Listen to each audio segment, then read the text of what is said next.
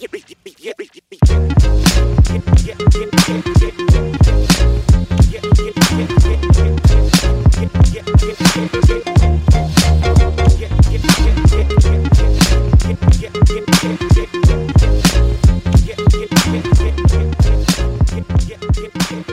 back to I Love Basketball on the Silver Screen and Roll Podcast Network. I'm your host, Sabreena Merchant, and I am joined by the czar of Silver Screen and Roll, Harrison Faigen himself. What's up, Harrison?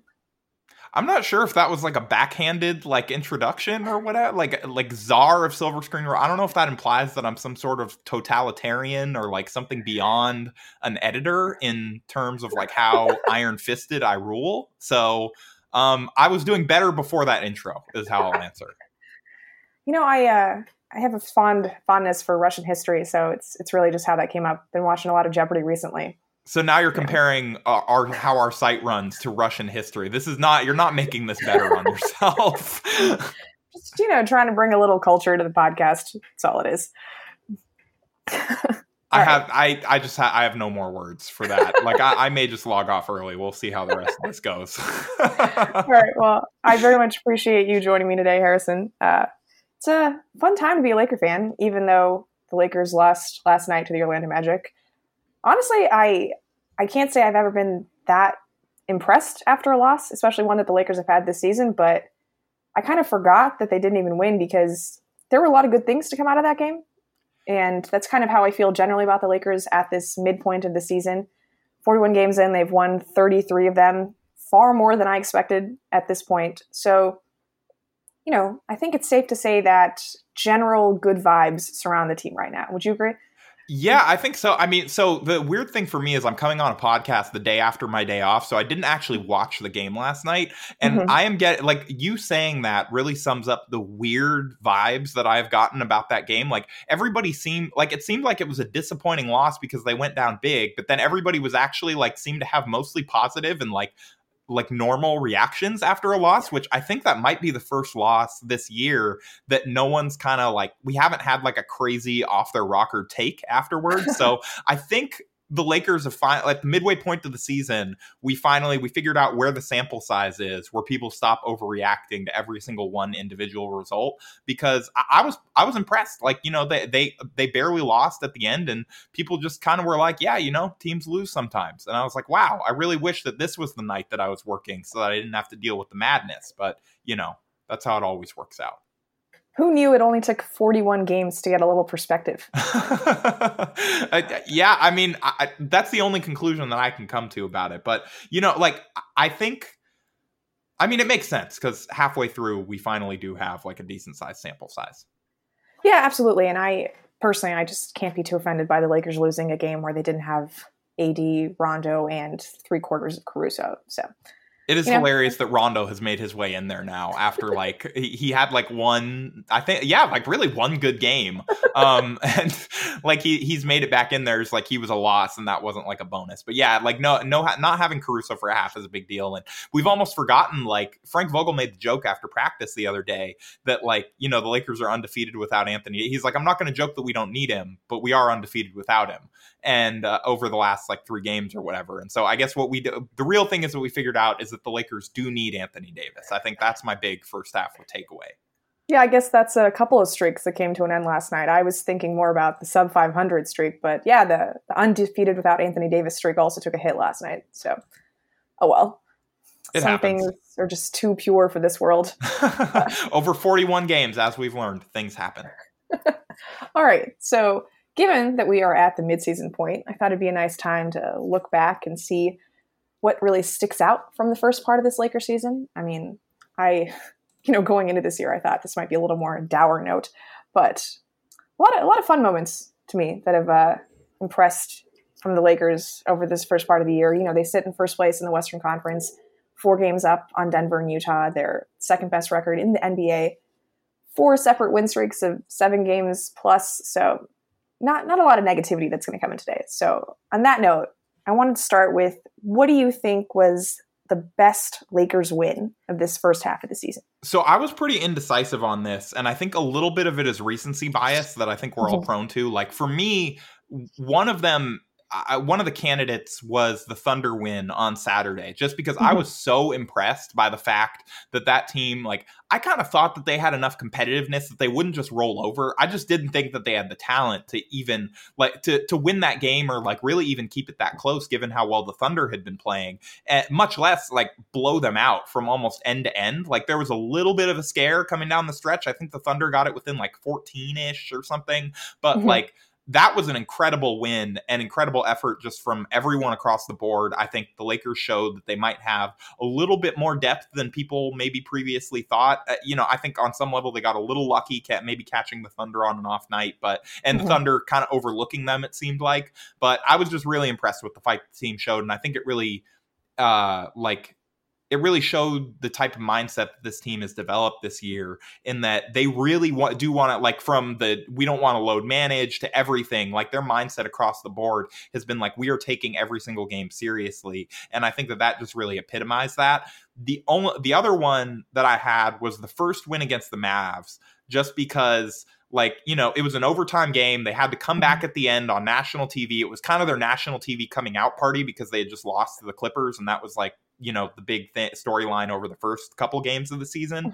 And then just like the togetherness that the team showed while they were doing that. And like, also, just take it to overtime and then kind of blow the Mavs out there, showed that the Lakers were more experienced, kind of prove their, I don't want to say championship medal, because it is just the Mavs. Like, we don't even know what level of playoff team they'll be, but I thought it showed a lot of fight and a lot of like, resiliency, and also just like Dwight Howard's gleefully illegal screen at the end, just like daring the referees to do anything. Like, he literally like almost bear hugged Seth Curry so that Danny Green could get that three. And like, the refs didn't call it. And the last 2-minute report announcing that was like some of the hardest I've laughed at Mavs fans maybe ever. Like, just like, yeah, like, no duh, that was really, really illegal, like, in the moment.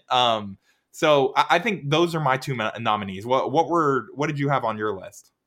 I know, it's funny, that Dwight illegal screen, in terms of the pantheon of illegal screens in recent Lakers history, I still think it falls behind all of the screens Julius Randle set in Kobe's last game against Utah. No, I'm not arguing there. Yeah, but Julius Randle was playing a different sport than basketball that night. Yeah, but I do think it was kind of like the first moment where Laker fans got to fall in love with Dwight again this year. But yeah, it's funny that you brought up that game against Dallas. One of my candidates, which I didn't end up picking as my best win, was the Lakers' second win against Dallas, because they had been so thoroughly defeated by Dallas in that second matchup, when, there was that narrative, oh, the Lakers don't actually beat good teams. Yep. And then they came back and, very, very comfortably handled the Mavericks. And with like a great game plan too. And right, exactly. Yeah. The fact that they, busted out a little bit of zone defense, they contained Luka better than I thought possible. Like, it was never really in doubt during that game. And just the fact that they were able to rebound and adjust from their mistakes in the previous matchup was really impressive, because like, I don't know that we give Frank Vogel enough credit for his overarching, strategic implementation. So that was nice to see that the coaching staff was able to figure out lessons from a previous matchup and apply them so successfully against, again, we don't consider the Mavericks to be one of the top tier Western Conference contenders, but they're still a pretty good team. And to be able to win that comfortably and decisively was very impressive to me. But I have two major contenders. One of them is when the Lakers beat Utah on the second night of the back-to-back after playing Denver. So that was the week that they had that aforementioned loss to the Mavericks, and they had basically spent all of November beating up on cupcakes, for lack of a better word. And they went into Denver. They won, but, it was a close game. Could have potentially gone either way at the end of the game.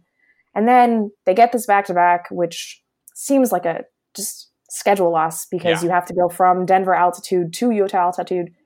Utah's just waiting for them. It ended up being that Mike Conley wasn't playing, but I'm not sure at this point whether the Jazz are better with or without Mike Conley. So that's a little unclear to me.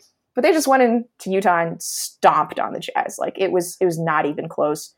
I consider Utah to be one of the upper tier teams in terms of the contenders. And like, from the minute that game began, there was no doubt that the Lakers took this really seriously.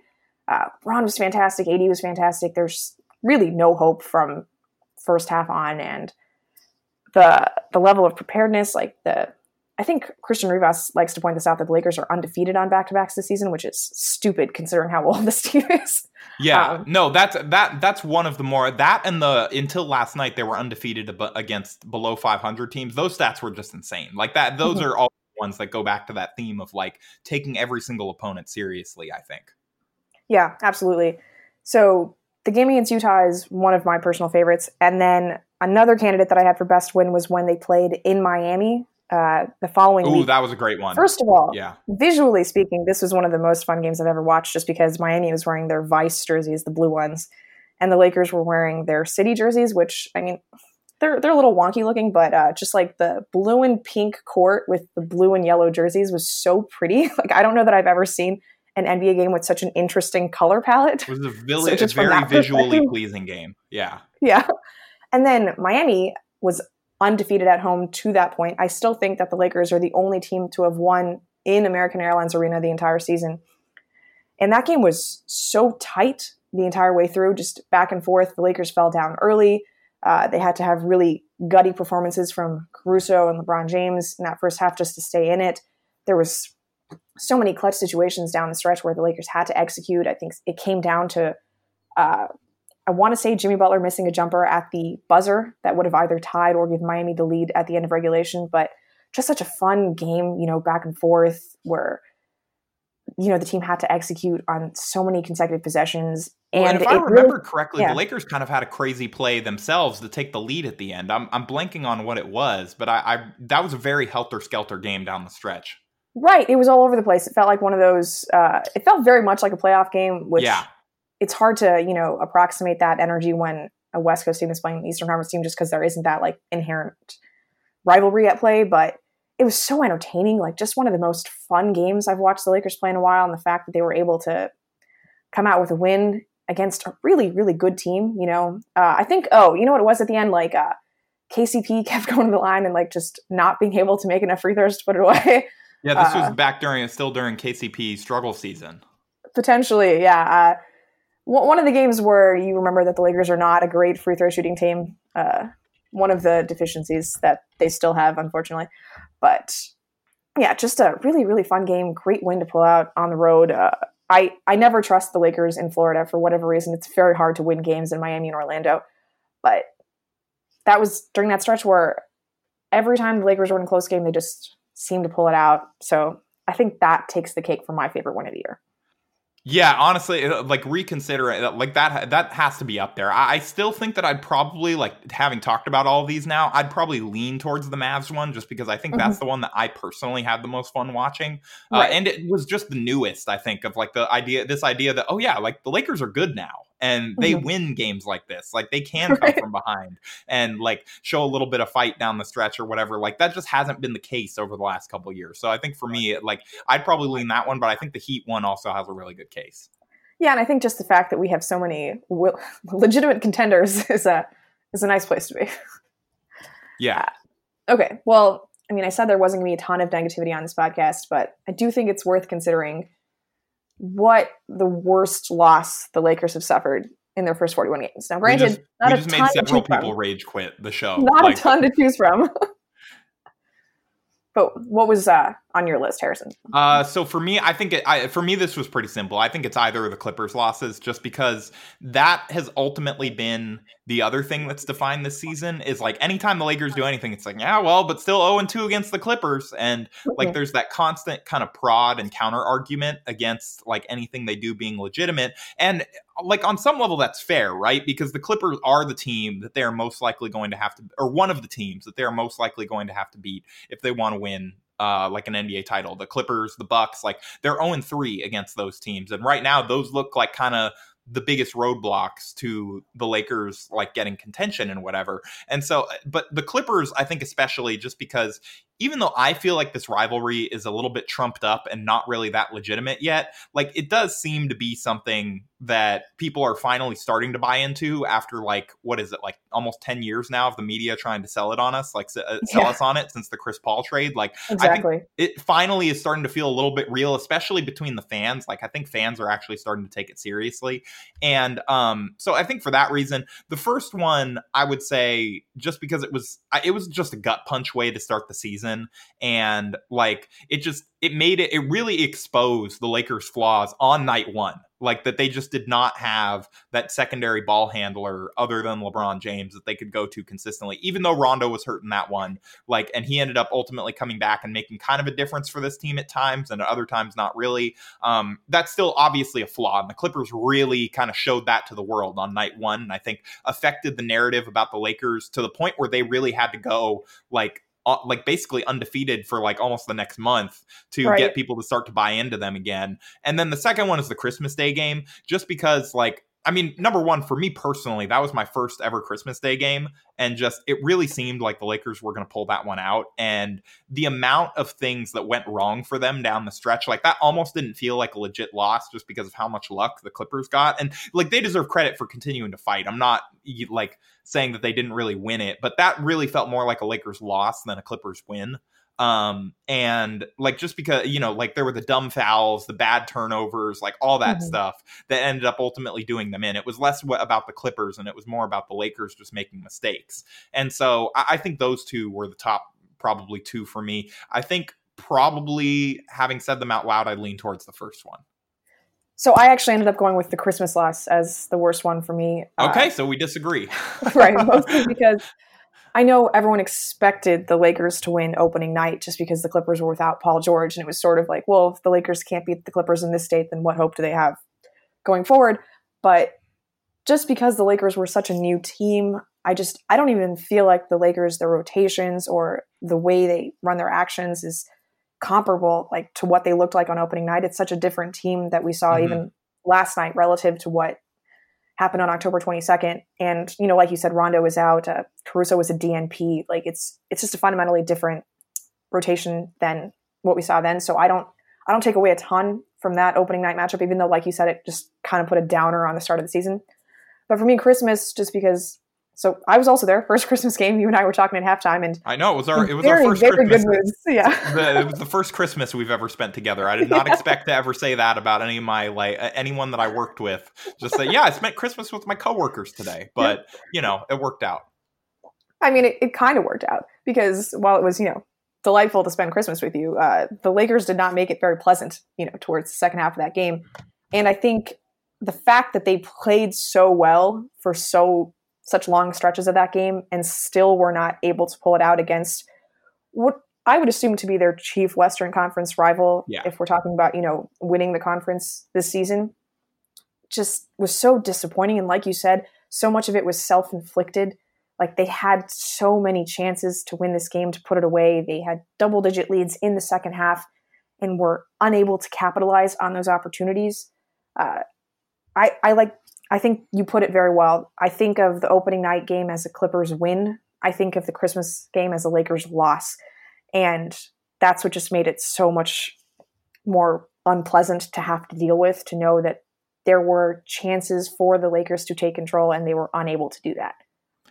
Yeah, and like that was the thing, was like that was the first one. Even after the opening night loss, the Lakers almost like just played it off. Like this is, you know, it's game one, it's whatever. Right. Like, and most teams are going to say that. After the Clippers loss, that was one of the few times this season where I've seen that veneer crack of like we're taking it one game at a time, whatever. Like in the locker room, that felt like a team that was pretty upset with themselves at the bare minimum. Like Danny Green basically, you know, like he looked like he was about to tear up. He was really upset with himself for those fouls down the stretch. And, you know, I think all the guys were about as down as they've been this year, I would say. Right. And it came, you know, fourth consecutive loss in that stretch when the Lakers had spent so much of the season saying we don't want to lose back-to-back games. And, you know, it's a couple more than back-to-back games. They lost back-to-back games. Right. And I mean, it was tempting to like go into the regular season and think that the Lakers were fully formed because we'd spent so much of the preseason playing the Golden State Warriors, which in hindsight was probably a bad way to judge how the Lakers were going to look. Oh yeah, no, that was, I mean, the one thing that we got from that was the Lakers have a very imposing front court. And then like almost every single other takeaway from it was completely illegitimate. Yeah, completely useless. So yeah, that's that. I think either of the Clippers losses would have to be considered the worst one, just because, like you said, it means the most going forward. I I'm pretty certain that we're going to get an LA postseason series, which would just be great from a coverage perspective to not have to move around at all. Yeah, no, that'd be fantastic. I mean, like, it would mean, I guess we'd both have to go to more games, like, physically, correct. but, like, at least it would be convenient. It's going to the same Correct. office, so. Absolutely.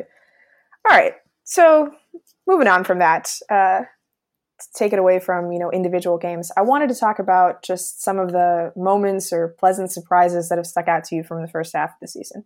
And I actually kind of want to start it off myself because one of them happened today for me. When I saw the third round of All-Star voting and discovered that Alex Caruso is now 4th among Western Conference guards in All-Star votes. And not that far off from 3rd place. He legitimately could pass Damian Lillard by the time the final voting for fan voting is done for this All-Star game, which... And can I just say that would be the greatest thing to ever happen to my brand personally if Caruso, like, that would feel like I finally got Damian Lillard back just because my muscular doppelganger passed him in All-Star voting. So I think I would have finally gotten him back for that time that he destroyed the Lakers because I tweeted mean things about him in the 4th quarter. So, it's kind of become a national pastime, apparently, to either excessively hype up Alex Caruso or to just... complain about all of the attention that he receives, kind of one and the same at this point, I suppose. You wrote a nice piece about this for the site earlier this week about how Caruso deals with the energy he gets and how LeBron calls him GOAT on a regular basis, which is just a delightful thing to hear out loud. I was going to say that one of my favorite moments was actually when LeBron posted that Instagram story of him, AD, and Caruso with the captions brow/goat/king. Yeah. No, that was incredible. And that was like an example. That was one of the few examples I think we've seen of like a Lakers Twitter meme actually making its way into the locker room and like not just into the locker room, into LeBron's mouth. Like LeBron is saying stuff that we've been joking about for like the past, I'd say probably year now. But the thing to me, and this is what I wrote about, and I'm glad you mentioned that, because like if I could just rant for a second. First of all, like Alex Caruso is not going to make the All-Star game, okay? Mm-hmm. Like he would have to probably quadruple his votes in like, what is it? They have like a week left, or is it 2 weeks? I think it's a week, yeah. It's a week left. He'd have to basically quadruple his votes in like a week period to be able to pass like the two guys, to be able to get into the top 2, to be able to pass James Harden, because he's not going to catch James Harden or Luka, but like there would be no way he would catch Luka. So if we're looking realistically, he'd have to pass Harden to get into the top 2 in the guards.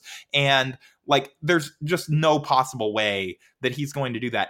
Even if he did, 50% of the vote still goes to the media and players, who each get 25%. The players don't take this seriously, but I do seriously doubt that the players are going to en masse vote for Alex Caruso, even as hilarious as that would be if they did. And the media is certainly not going to vote Alex Caruso into the All-Star game. And then if he doesn't make it as a starter, which he's not going to, there's no way the coaches are going to vote him in. Like, I'm sure coaches love Alex Caruso, but not like All-Star love Alex Caruso. And so this whole thing where we're coming up with this contrived outrage and, Caruso tweets are the reason ratings are down, like all this stuff, it just feels so disingenuous and like so far off the mark if you even bothered to do the tiniest bit of research into how all of this stuff works, that like, I don't know, it just was annoying me. And like, it was annoying me that like someone who genuinely has a really cool story, like he's a guy he was a G Leaguer during his rookie year exclusively with the Thunder, kind of broke out for the Lakers a little bit in summer league, was rewarded with that 2-way contract in Vegas because he played so well in Lonzo Ball's absence. They felt like, okay, let's just lock this guy in. Still spent 2 years as a 2-way player for the Lakers, like not even a full-time NBA player. Finally got rewarded by breaking out down the stretch for the second year in a row last season, gets an NBA contract over the summer. Like, this is a guy, he's like a 6'4", like wispy haired, like white dude who tries to dunk on Rudy Gobert constantly. Like, a guy like he basically is a walking meme. Like he's one of the like strange 2K create players that people make just funny videos about, like, or that you do just as a joke with your friends. Like, Alex Caruso does not seem like a real life person, and he would be a story in any market. Like, he's a bigger story because he's a Laker, but the idea that he is only like like a legitimate storyline, or that people only care about him because he's a Laker or whatever. It's just so like, it's just such a lazy take to me. And so I kind of push back on all of that a little bit, just because it's just gotten tired to me. Yeah, I completely agree. I think it's such an incredible story, the fact that he's carved out a real productive NBA career and is playing meaningful minutes for a contending team, considering where he started. It's remarkable that he was undrafted. Exactly. I mean, the only thing I knew about Alex Caruso was that he played in this NCAA tournament game at Texas A&M where, you know how Seth Davis does like that Sharpie thing where he like writes the name of the team that advances? Yeah. Yeah, and so he had written the name of Texas A&M's opponent, and then they ended up coming back like after he had Sharpied it. So it's like the first time Seth Davis has gotten it wrong. That's all I knew about Alex Caruso, that he was on that team. And somehow he has blossomed into this cult figure, who was actually pretty good at basketball, which is, I think, the point, right? Yeah, that's the other thing is like he's a genuinely, it's not just a meme. It's more than that. Like he's genuinely a helpful player and probably a more impactful player than most people think. Like just, if you look at the advanced metrics and things like that. And the other thing to me is he has not like gone out of his way to play this up or whatever. Like like you don't see him like really, I mean, he did just release like an Alex Caruso sweatshirt or whatever, but he was not like rookie season, like Kyle Kuzma, where he was out here with Kuzmania like 20 games in or whatever, like, and trying to build the brand like immediately. Like he's someone, he seemed to kind of be a little bit weirded out by this. I think like he's finally, speaking of halfway point, stuff, I think he finally has gotten to the point where he's not weirded out that all of us want to talk to him after games. Like especially the first 10 games, he would kind of turn around from his locker and be like, wait, like for me? Like, like when there was a crowd of people gathering and it's like, yeah, Alex, like you played well. This is what happens. Because I don't think he's used to that until the end of the season when, there are a bunch of injuries and he's one of the only guys playing to talk to. And so like he's taken it all in stride. He's not out here like, retweeting memes of himself, even if he said I think this was a direct quote from him. He said some of the memes I enjoy because some of his like college friends, I guess, have a group chat where they just send him the best memes that they find. But he's not out here campaigning for this. Like he's not asking to be voted into the All-Star game or asking to have all these like corporate accounts appropriate Lakers Twitter memes to try and shamelessly gun for RTs. Like, like, I don't know. I just think like, I think it's kind of lame that he's become this like NBA Twitter villain through no fault of his own. Right. He's sort of just become this lightning rod for criticism just based on the fact that bigger markets tend to get more attention. And that has, I'm sure that hasn't hurt him in, developing some of his popularity. Like, I can't imagine a Caruso shirt would sell as well in other markets. Yeah. But he'd still be a story. Like, that's my thing. He would be a story anywhere. Yeah. And it just goes back to my point that, like, Lakers fans are the most victimized group in pro sport, probably history. I'm just kidding. I mean, I think that's the major takeaway from the first half of the season is that we've emerged from our shell of being persecuted by the rest of the NBA community and finally started to enjoy things again. Yeah, they hate us because they ain't us, and also because like Lakers. I think NBA fans as a whole like are not used to like NBA Twitter when the Lakers are good. Like, and like it wasn't a thing that much the last time the Lakers were actually really a real title contender, and I kind of don't blame them because like. Lakers fan. There's a lot of Lakers fans, and they will gun for you if you have like a bad take. Like you're gonna get ratioed and stuff like that. And I get why people can get annoyed with the sheer volume of Lakers fans, but like that's just what it is when you're the most successful franchise in NBA history. Like you build up this giant fan base, and you have some of the most iconic players in NBA history, and like you won your titles when it wasn't just playing against accountants, unlike the Celtics. So like. That's a good point. Yeah, I'm just saying. Anyway, we got way off track there, but my favorite moments of the first half. Yeah, vote for Caruso for the All-Star game. That's all I'm saying. We only have a few days left, guys. Yeah, watching everyone freak out about it has been like the funniest part of the last month to me, and it brings me so much joy. So yeah, it's incredible. I remember when the first round came in and he was at 8th. I was looking at it, I was like, he's really not that far from like 3rd.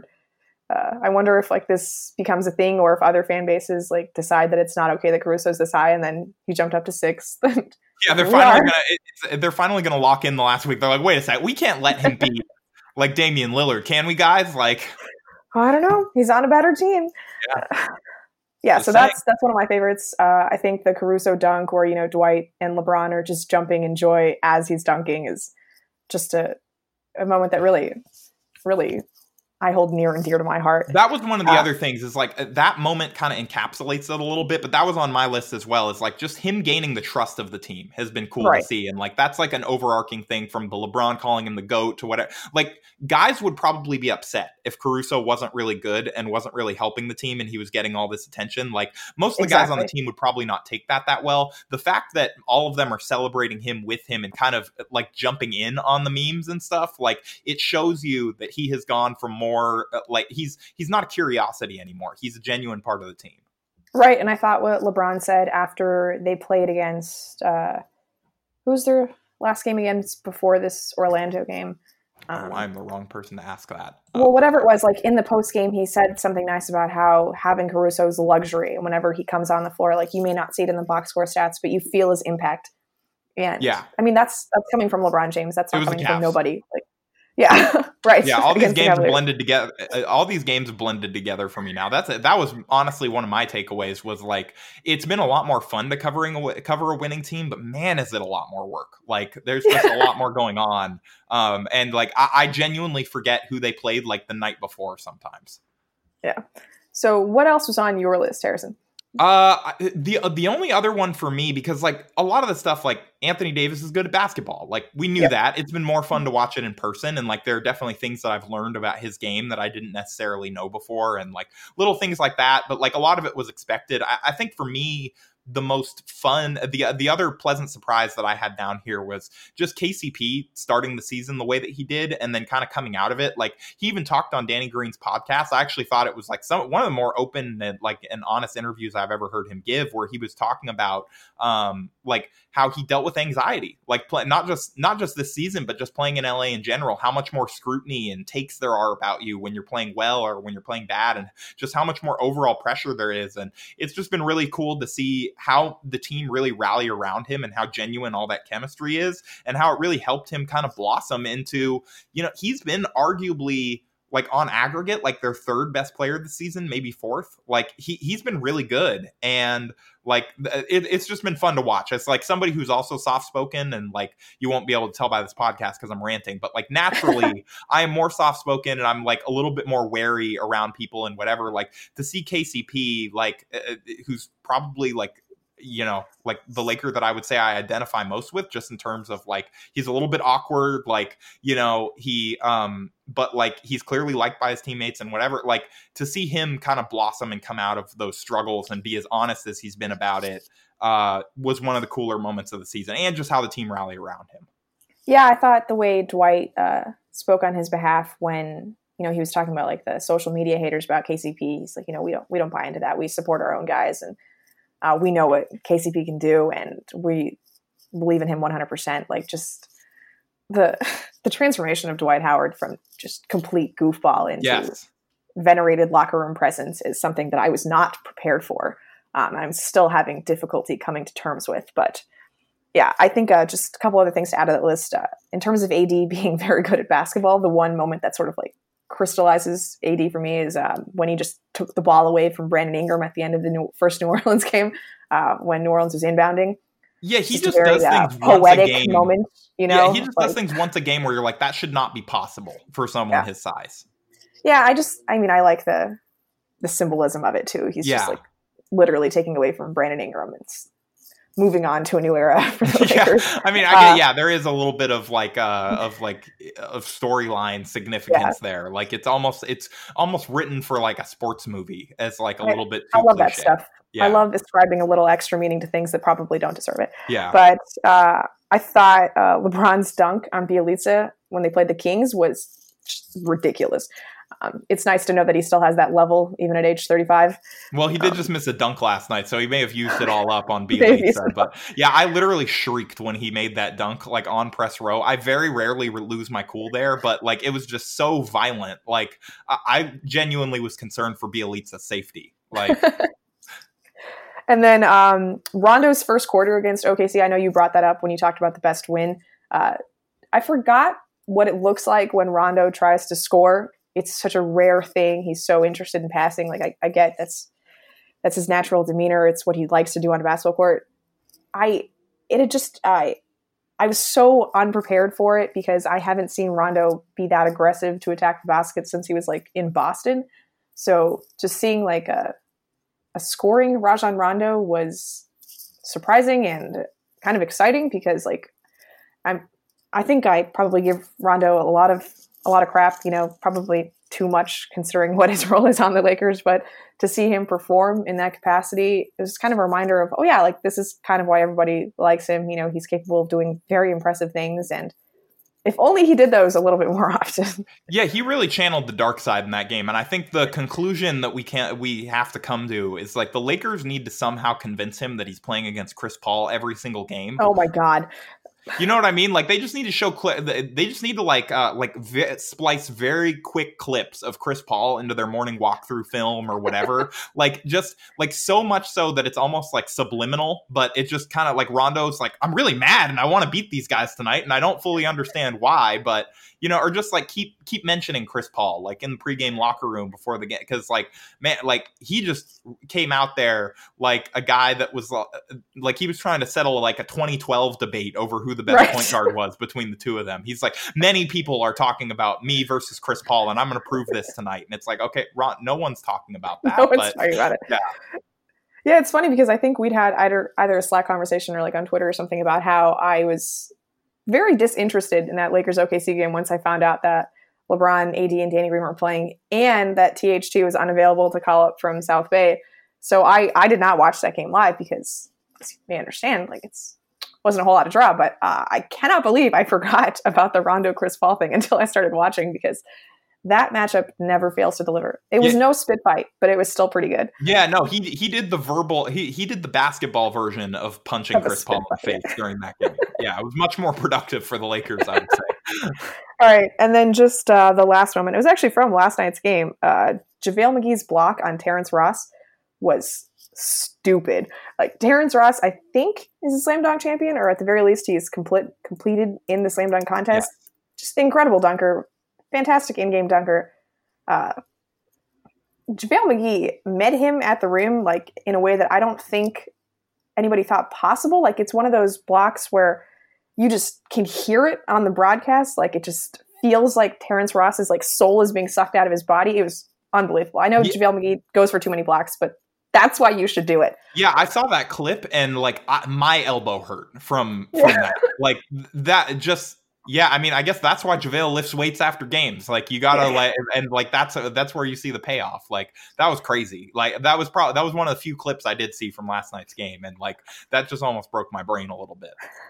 All right, so just to bring it home, do you have any predictions for how the Lakers are going to fare in this second half of the season?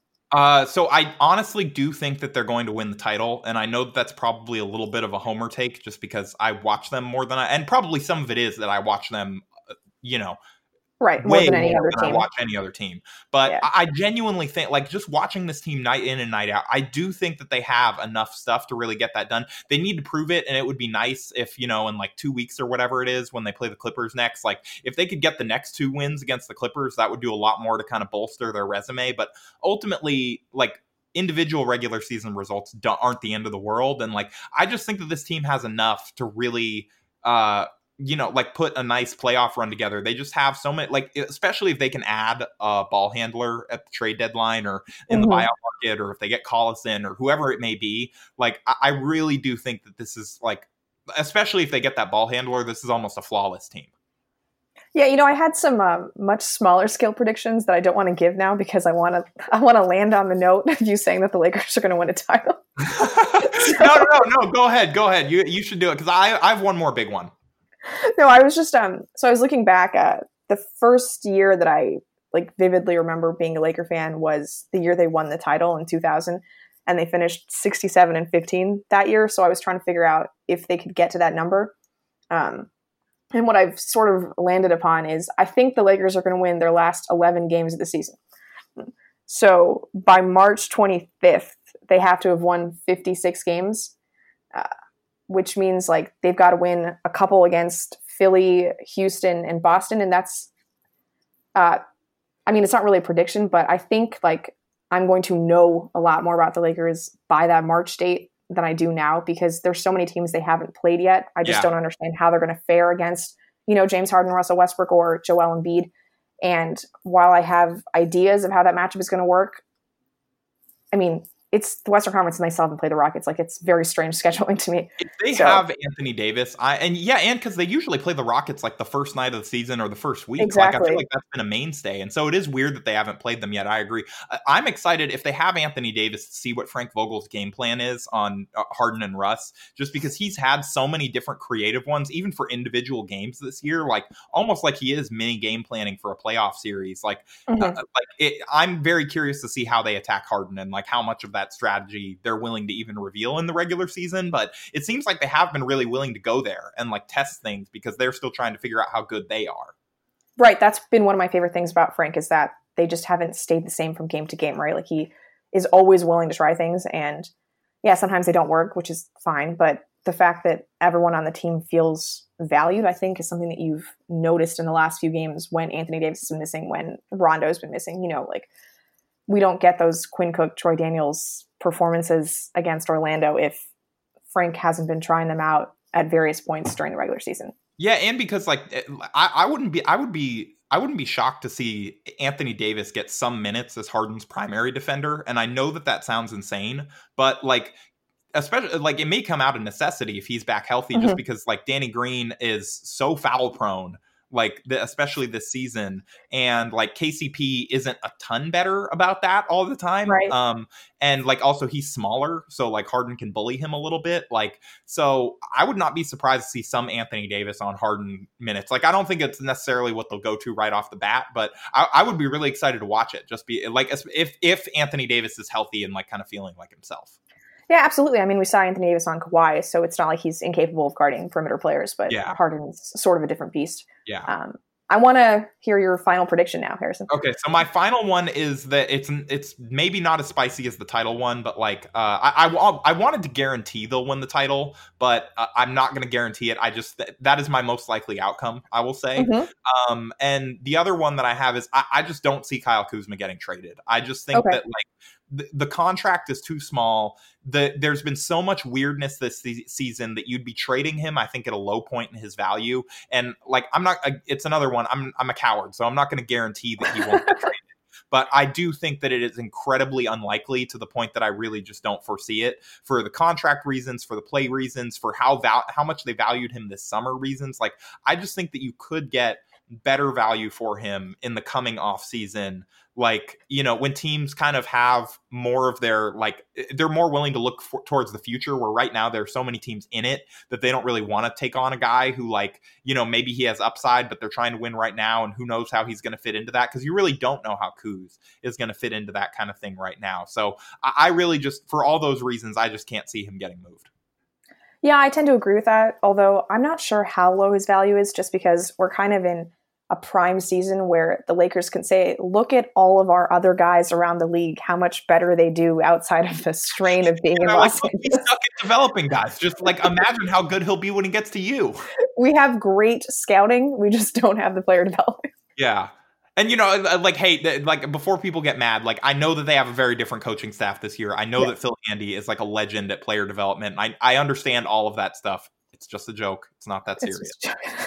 But I don't think it's unreasonable to say, like, hey, yeah, maybe Kuzma doesn't look fantastic now, but like, other guys have blossomed, maybe it's just and he time may just for a change of scenery. In a more featured role. Like, I don't think he's ever been totally comfortable this year. The subtext of all of his quotes have been that he wants the ball more and he wants to play a little bit more. Like, he hasn't come out and said that, but to me, that has been my read of, like, reading between the lines of the kinds of things he says about, like, how dribbling more helped him, like, find a rhythm, and how playing more helps him find a rhythm, and how, like giving the ball gives you a little bit more confidence and lets you kind of find the energy in it and whatever. And so, like, that's been the subtext of a lot of his remarks. And so I would not be surprised to see him blossom just by feeling more comfortable somewhere else.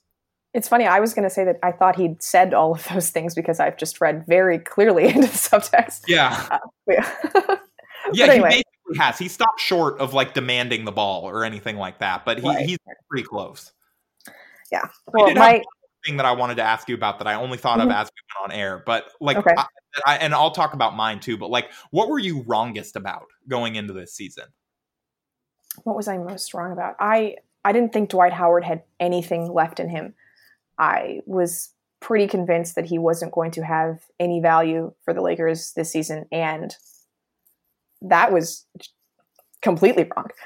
I mean, you said there's a case to be made that KCP's been the Lakers, third or fourth most important player. I think you can have that same argument about Dwight. Like, when he's not on the floor, I feel his absence defensively.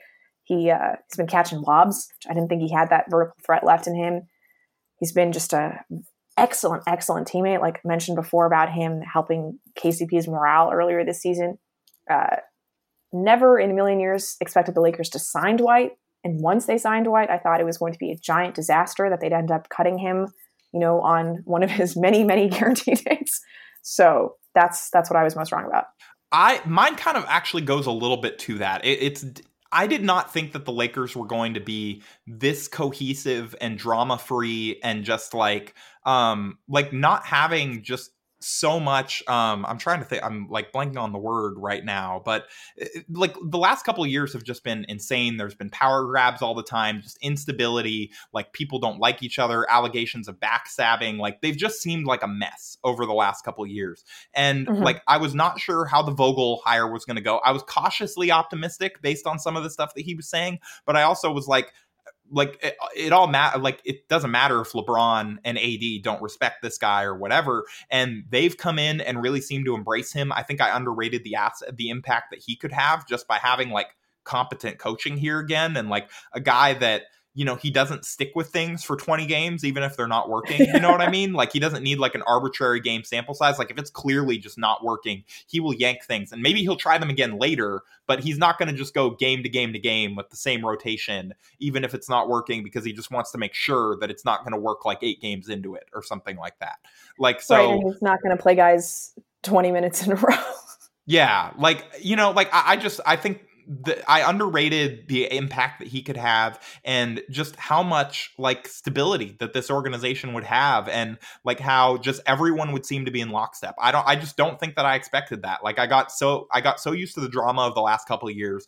The last year with LeBron really coming in and trying to, I think, like assert his will a little bit was extra dramatic. And you had the personality of Magic Johnson along with that, and Luke Walton as a lame duck coach and whatever. And like, I just did not expect them to come out of that and be just this stable. And I think that speaks to like where they're stable enough to bring in a guy like Dwight Howard and not have that be a problem. And I think he's made some genuine personal growth, but just to have him completely come in and buy into his role, some of that goes to the organization and the coaching staff and the culture that the players are helping set too. And just how strong all of that has been, I think, is the thing that I was wrongest about. I thought that there might be some factionality. I thought that Jason Kidd may end up making some power grabs. And, we're halfway through the season. We've had more Frank Jogel joking about Jason Kidd coups than we've had actual Jason Kidd coups. So, like, it's a good ratio. Yeah, exactly. That's a positive ratio for the Lakers, I would say. Like, I was almost wondering if that moment was going to lead to like he was going to jinx it into existence. But like, so far, so good. And this coaching staff has seemed great. The players, have the strongest chemistry, I think, of any team I've ever covered. And so I think that's just what I was wrongest about. I wasn't sure how this would go, and if there would be a bunch of drama just because it was a contender and it was in LA, and there's still plenty of time for that. But so far there's been no finger pointing. Everyone's been in lockstep, and it's kind of been incredible to watch. Yeah, I think you hit on it perfectly. Just like the relative calmness and good health of the locker room, just like the locker room culture has been so much better than I could have hoped for. And I think it's, you can't discount that as one of the reasons why the Lakers have been so successful thus far. So thank you so much for your time today, Harrison. Anything you want to plug before we go? The website, Silver Screen and Roll, that you were listening to the podcast of, just go there. I guess since I'm a guest, I think I'm allowed to plug this time. I have a movie podcast called Rewind and Reconsider, where we go back and reconsider childhood movies to see if they still hold up. My fiance, Mia, and I, who some of you, if you've been listening to the Silver Screen and Roll podcast a long time, you've heard her read me mailbag questions. And we have our own podcast about movies now. So we've been going through the Star Wars series, trying to finish up Rise of Skywalker. Skywalker. But like those are the main things. I think we should have some more announcements on the podcast front here over the next week, so I'll tease that. But that's all I got. That's cool. I enjoy you plugging your outside ventures. I have listened to Rewind and Reconsider. I don't watch the Star Wars movies, so none of those, but previous films like Space Jam. It's a good podcast. I highly recommend it. I appreciate that. Thank you all for listening. Have a nice weekend, and make sure to subscribe to the Silver Screen Roll podcast on iTunes, Stitcher, or wherever you listen to your podcasts. Take care.